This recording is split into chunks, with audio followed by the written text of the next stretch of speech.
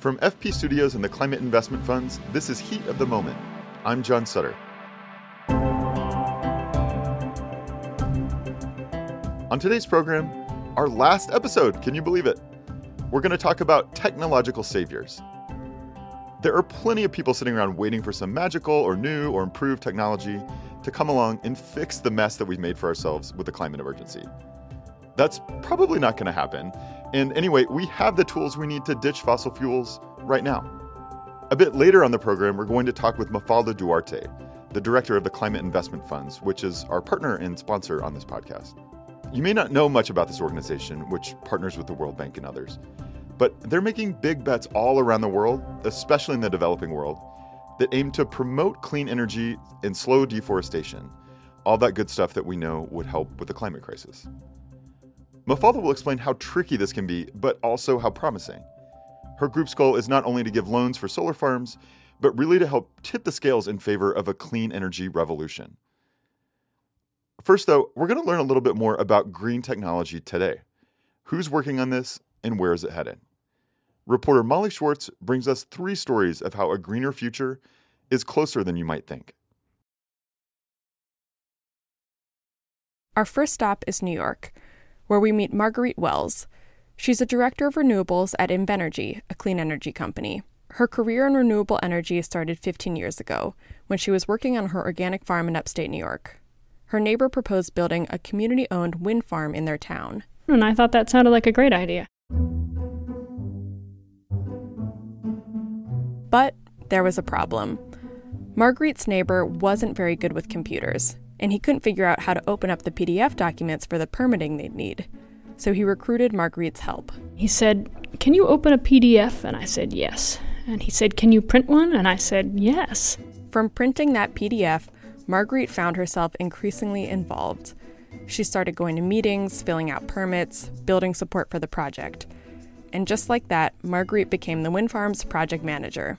She took it on, raised $3 million in community equity from local families, and got all the permits. But then, a wealthy new landowner moved into the neighborhood who opposed the wind farm. She created legal problems and convinced others to oppose it too. The wind farm never got built. But at that point, Marguerite had become a self-taught expert in navigating New York State's regulatory bureaucracy. So she decided to take her knowledge and make a career out of it. She got a job working at Invenergy, a company that builds green energy projects around the world. At Invenergy, Marguerite's leading a build on her 5th wind farm and 3rd large solar farm. She's working on big wind projects that power tens of thousands of homes. But the fundamental technology has actually been around for hundreds of years. Originally they were mills, literally windmills milling grain and things. It was one of the first sources of power for electricity.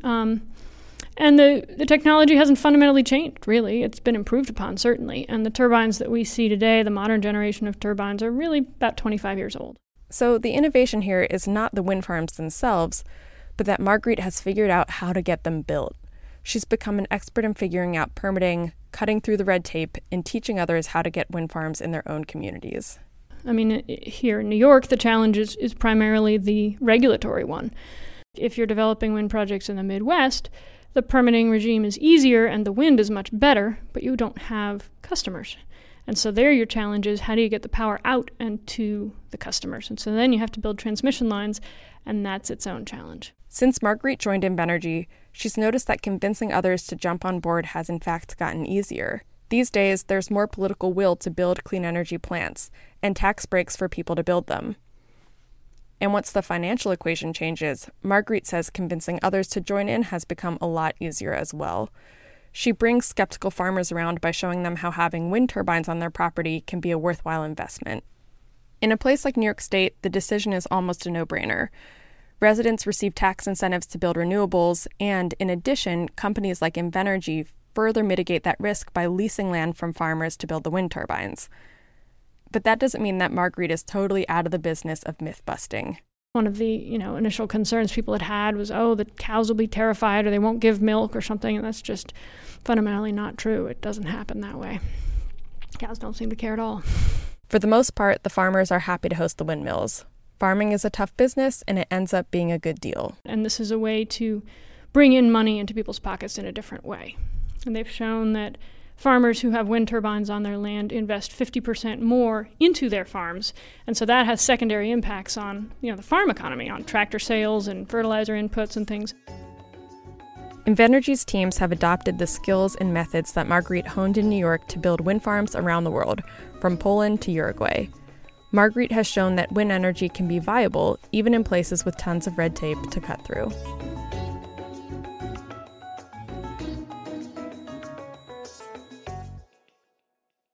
There's another environment that's ripe for reimagining, and that's our cities.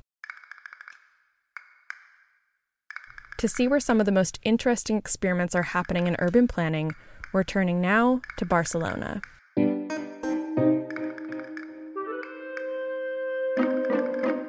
There are 500 kilometers of municipal fiber optic internet cables that run through the city, which powers a host of energy-saving smart city features. They've implemented almost 20,000 smart meters that keep track of energy consumption. They have smart parking meters, which helps people locate open spots and cuts down on idling time. And their smart streetlights, which monitor air pollution, have also decreased energy expenditures by 30%. And now, the governing body of Barcelona's entire metropolitan area is working on a plan that will rethink the urban design of the entire region. So this is about 3.2 million people, 36 municipalities, and about 600 square kilometers. That's Javier Ortigosa. He works for the metropolitan area of Barcelona as an urban planner. He's part of a team that's working on an important project. So we are working in a team of architects, engineers, environmental scientists, trying to develop a new urban plan for the whole metropolitan area. Instead of building cities to accommodate for new technologies, like cars, he wants the people who live in a city to decide what kind of city they want to live in. What we should be debating is how we want our cities to be. And then the technology should accommodate or should help us achieving these goals. Javier is a traffic specialist. He's trying to transform the way mobility works in the Barcelona metropolitan area. Right now, there's heavy traffic and suburbs are dominated by cars and highways, which is unpleasant for people and bad for the environment. Javier's goal is to make it possible for people to live their full lives with as little commuting as possible. A lot of the mobility that we have right now is based on cars or trucks on combustion engines, exhausting a lot of fumes, right? At least here in Spain, about 40% of the energy consumption is devoted to transportation. That's why Javier is focused on combating climate change by limiting the amount of time people spend driving, which will be a challenge because the urban population in Barcelona is growing. Traditionally, urban planning projects have met resistance in Barcelona when they've asked people to sacrifice too much. Business owners have complained that making changes to reduce cars will negatively impact their business. People living in the suburbs of Barcelona say that public transportation isn't good enough to restrict cars. That's why Javier is focused on improving the infrastructure for the people who will be the most affected, those in the suburbs. There, we can create areas with certain density, with certain mixture, and they are close to public transport lines and services. His plan is to rethink highways and instead build urban avenues with affordable housing, shops, offices, public transportation, and foot traffic. These avenues would be the bones of this new or the future metropolitan area. And we would like also to put more density, to put more land use mix with public transport, with open spaces, offices, etc. Javier and his team are getting feedback from residents on what they'd like to see. They just launched a competition that'll take submissions for how people want to transform their 400 kilometers of segregated highways.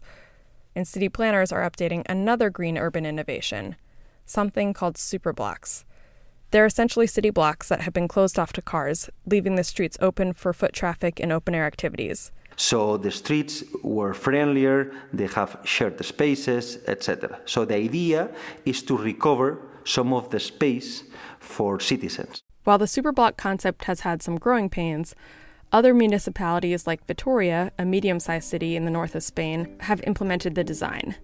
The message that other cities are getting from Barcelona is, we don't have to wait for a new technology to save us. We need people to innovate with the technology we have.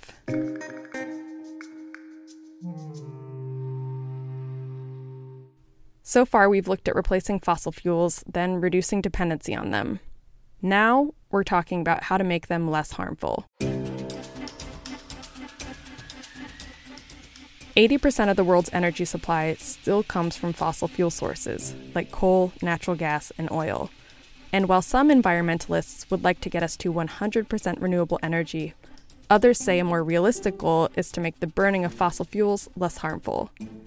And that latter group includes John Gibbons. I'm a professor of carbon capture and storage at the University of Sheffield and director of the UK Carbon Capture and Storage Research Centre. He spent the past 18 years trying to develop a technology that actually captures and removes carbon from the environment. John had his light bulb moment back in 2002. I was at a carbon capture and storage conference in Kyoto, and I was working on capturing CO2 effectively and worked out you could do it more cheaply and easily from conventional sources than people thought. To understand what John's talking about, you first have to understand what CCUS is. It stands for Carbon Capture, Utilization, and Storage. And basically, CCUS is a range of technologies that are focused on removing carbon from the biosphere and storing it or using it for something else. It's a concept that's been around for nearly a century. The first capture technology was about 1930, actually, and that was for people who wanted CO2 to use for things, for chemical reactions, or quite a lot for fizzy drinks, actually. And it's quite effective, the method used. It's more or less the method we're using now, with very, very minor changes. But just because the technology is available doesn't mean the public is willing to invest in it. So in addition to being a scientist, John's also had to become a public advocate for CCUS. He's authored over 65 papers and 100 articles and reports on CCUS and related topics. Despite the technology's promise, getting people to consider CCUS has been an uphill battle. One of the challenges is converting people who are opposed to fossil fuels full stop. They want to move to a post-fossil economy, which is fine, but we probably don't want to bet the planet on doing it within 30 years. Oddly enough, another opposition group are other green energy initiatives. Since developing and deploying CCUS technologies really isn't viable without investments, which come in the form of subsidies, they're competing with other green tech for those subsidies. There's a lot of competition for subsidy. That's just life, what you expect. You're talking about multi-billion-dollar industries. Of course, they want to preserve their income stream. In the UK, where John lives, an independent group called the Committee on Climate Change put out a report in 2019 that includes a commitment to get to net zero emissions by the year 2050. And they've specifically listed CCUS as a necessary tool for getting there. John hopes that by committing to CCUS technologies, the UK will set a political example for the world to follow. The climate actually doesn't care how much energy humans have. The climate only cares about how much fossil carbon goes into the atmosphere. And carbon capture and storage is the only thing that addresses that really directly. It goes to the root of the problem, and it breaks this million-year habit of just dumping fossil carbon or any carbon dioxide into the atmosphere and letting nature sort it out. Whether it's wind energy, implementing smart growth for cities, or CCUS, a lot of the technology we need to make serious dents in our global CO2 emissions is already available today. One could argue that it's technology that got us into a climate mess in the first place. The machines we rely on to live our lives, to move around and farm our food and light our homes, it's all energy intensive. But this technology is created by people and used by people. In the end, it will be people who decide whether we use technology in a way that helps or hurts this planet we live on. I'm Molly Schwartz.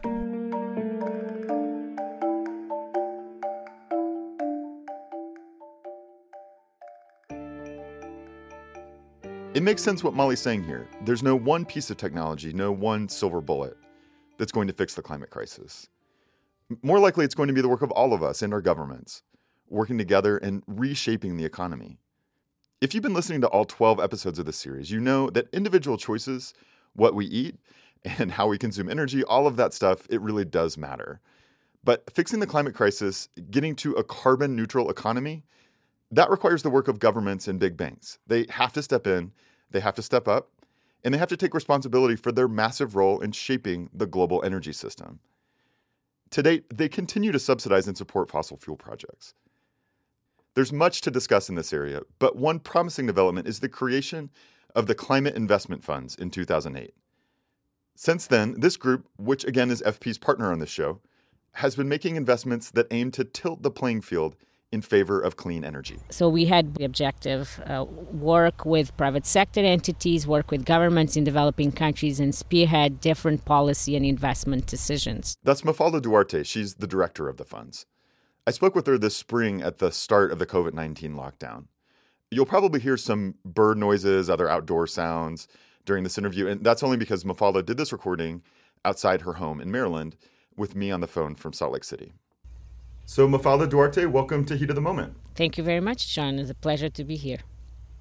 Mafalda, I want to start with tell me and our listeners a little bit of background about the Climate Investment Funds and how they came into existence. Sure, John.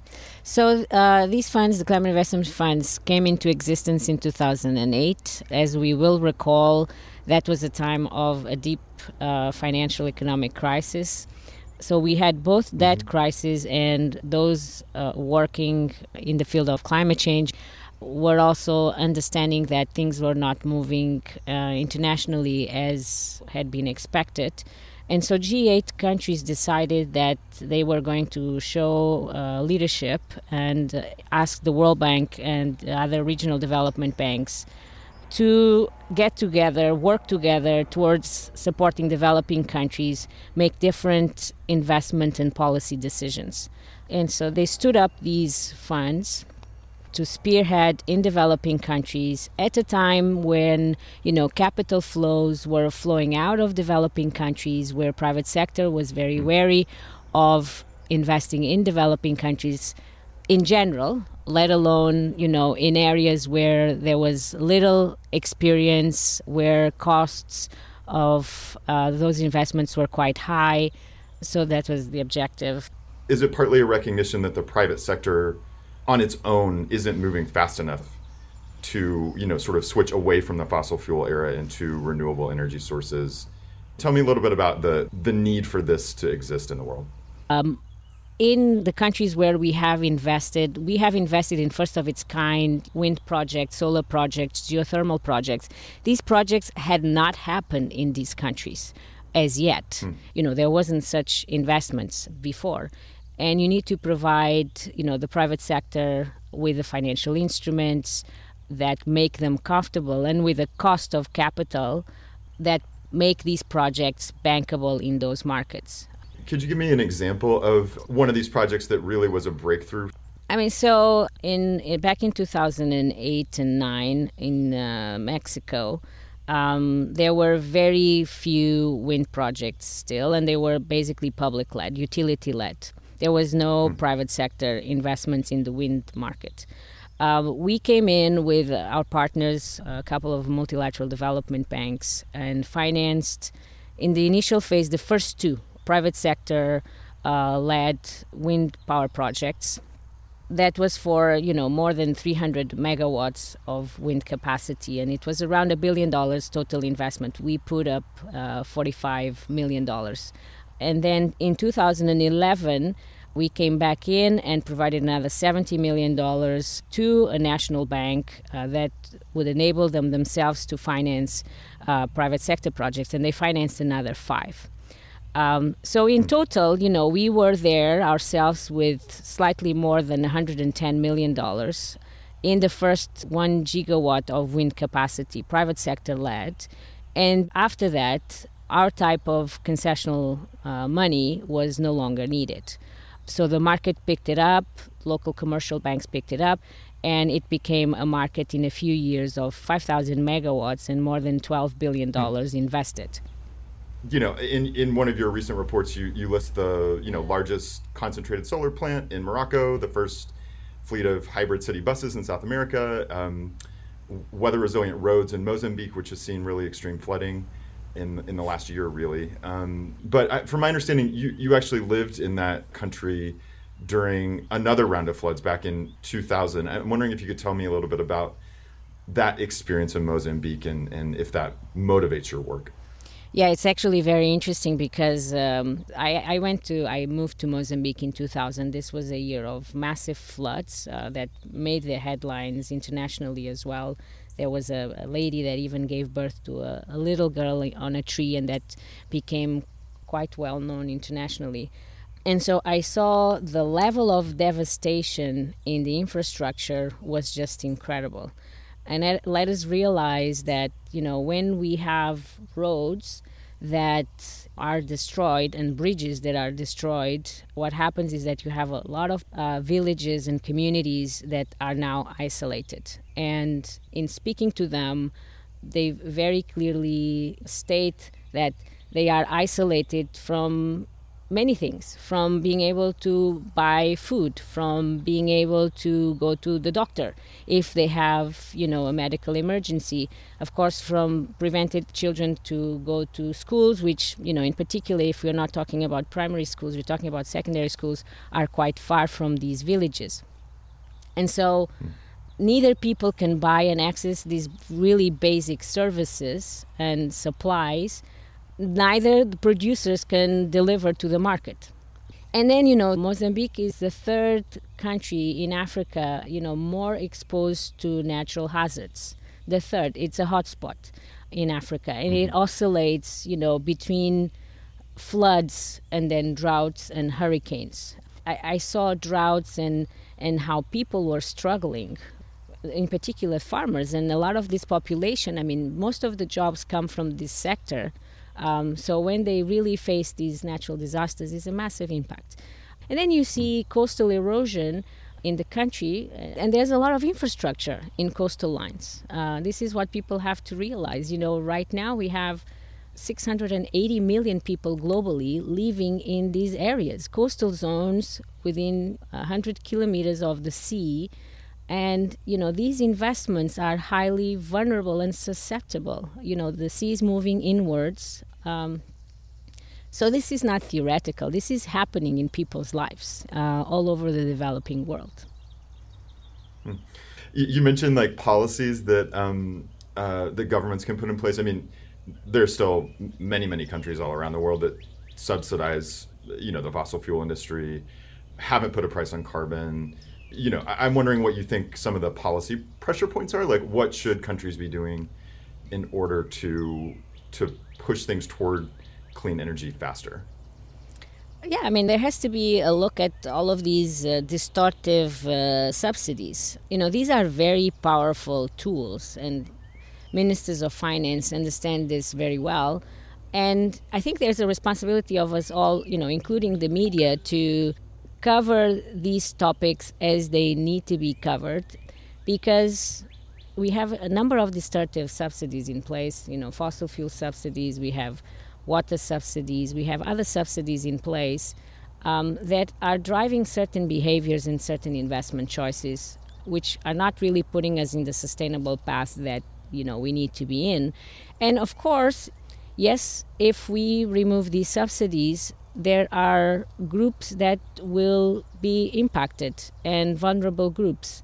Therefore, the need for combined policy packages.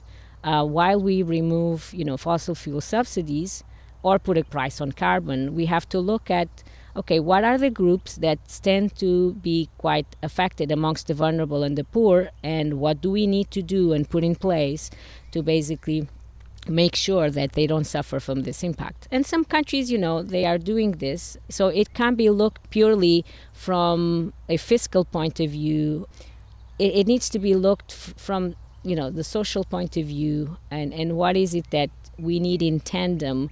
Yeah, it's a tricky conversation in some ways, right? Because many thousands of people have died, are dying in the COVID-19 pandemic. And I've seen a lot made of the fact that because economies have been shut down, because people are working from home, there have been certain reductions in air pollution and to some degree emissions. From my perspective, I think it's important to realize the reason that that's coming about is not because of concern about air pollution or the climate crisis. But what your point is a really good one, I think, which is that we as people are pretty bad at seeing problems on the horizon, no matter how much evidence we have of their severity and costliness and deadliness and all those sorts of things. Yeah, I mean, this should be, as you said, in my view, a wakening up call. Right now, we have to make sure this is what is happening. We have to make sure that we do our utmost best to save as many lives as we can and to equip the health system with as many resources as we can where they are needed. I mean, I feel very strongly. I mean, I see the news and stories of people, and including, relatives of people that I know that have lost their jobs because somebody told them, that the governments have to tell them you have to stop, you have to be at home, and you can't go out and work. So for the greater benefit of everybody, people are suffering individually and in their families. So we seriously need to make sure that all of these people suffering are protected and supported. We have to act on the moment, but we have to think about what we should be doing next, because governments are right now putting in place big fiscal stimulus packages in these economies. Mm-hmm. And if these investments, in particular when it comes to infrastructure, if we lock in these investments that are not going to put us in the path that we need to be, sort of lock in fossil fuels. You are locking in 50 years worth of investments. And so while we are responding to the immediate needs, we need to be talking and discussing with the decision makers about how these resources should be invested. I think that's one concern. Another thing that I've sort of realized, I think a lot of people in climate activism have seen is, when something truly disastrous is happening, the world can decide to boldly act together and can spend a lot of money and make a lot of personal sacrifice in order to save lives in this case. And I think one open question right now is like, how do you get people to wake up to the climate crisis in that same way? I don't know what else has to happen in order for that wake up to really come to be in terms of climate. I like to be an optimist, and I am an optimist. And so, my key message to everybody is there's no such thing as this doesn't concern me. I mean, maybe a lot of people are thinking this doesn't concern me, this is something that governments or private sector need to be thinking about. There isn't such a thing, We are all agents of change because, we are consumers, we are investors, because we elect, officials, and we are in a world where there's vast opportunities. Technology is enabling us to do things that weren't imaginable just a few years ago. So if there's another lesson from this crisis right now, is that we can act so decisively and with a sense of urgency like we have not seen before. So I think from now onwards, it's going to be very difficult to explain to a lot of people that, no, we cannot make certain decisions. I mean, because now we are witnessing there can be quite strong, bold decisions being made. And that's what's going to be asked for in the future to enable us to prevent, or being this exposed to this level of risk. We have natural disasters. One needs to stop and think, how can these economies and these societies cope, or regions cope, with higher intensity and frequency of such shocks? We can't. And so therefore, the only real reasonable strategy is prevention and preparing ourselves and risk management and making ourselves resilient. So I think we will hopefully be learning a lot and coming out of this crisis with a different way of thinking and approaching very obvious but still neglected risks. How do you stay optimistic about these big challenges that we have in front of us? I mean, I stay optimistic because we have never been as well equipped as we are right now in terms of knowledge, the science, the financial resources. We are seeing movement as well on the political front. But I also realize that this is not enough. So we need to start thinking about these other things that maybe we tend to think less of, which is we have the youth mobilized, and they can be a big agents of change. We have the technology that we didn't have before, which are actually empowering a lot more decentralized action. We have transparency. We have access to information that didn't exist before. So we can organize ourselves in different ways without having to rely on others to take action. And we can certainly mobilize ourselves to demand action from those others that also need to act. You know, we are in a different world, and we have the financial, we have the technological, we have the scientific means to mobilize actions in different ways and forms. I mean, I think it's incredibly helpful to hear that we have the tools to beat the climate crisis. It really is just about a change in attitude. A change in consciousness. Mafalda Duarte, it's a waking up, I think. Yes. Yeah. Well, Mafalda Duarte, thank you so much for joining us. This has been a real pleasure. Real pleasure, John. Thank you so much. That's Mafalda Duarte, the director of the Climate Investment Funds. So, like I mentioned, this is the final episode of Heat of the Moment. FP Studios and I would like to thank you for listening, and more importantly, really, for taking the climate crisis seriously. We know there's a lot else going on in the world right now, but we believe strongly that this is the most pressing issue of the century. And we have to start talking about solutions to the climate crisis as well as the problems. We hope this is just the beginning of many more conversations, and we hope you feel inspired by these stories of climate action that's happening right now.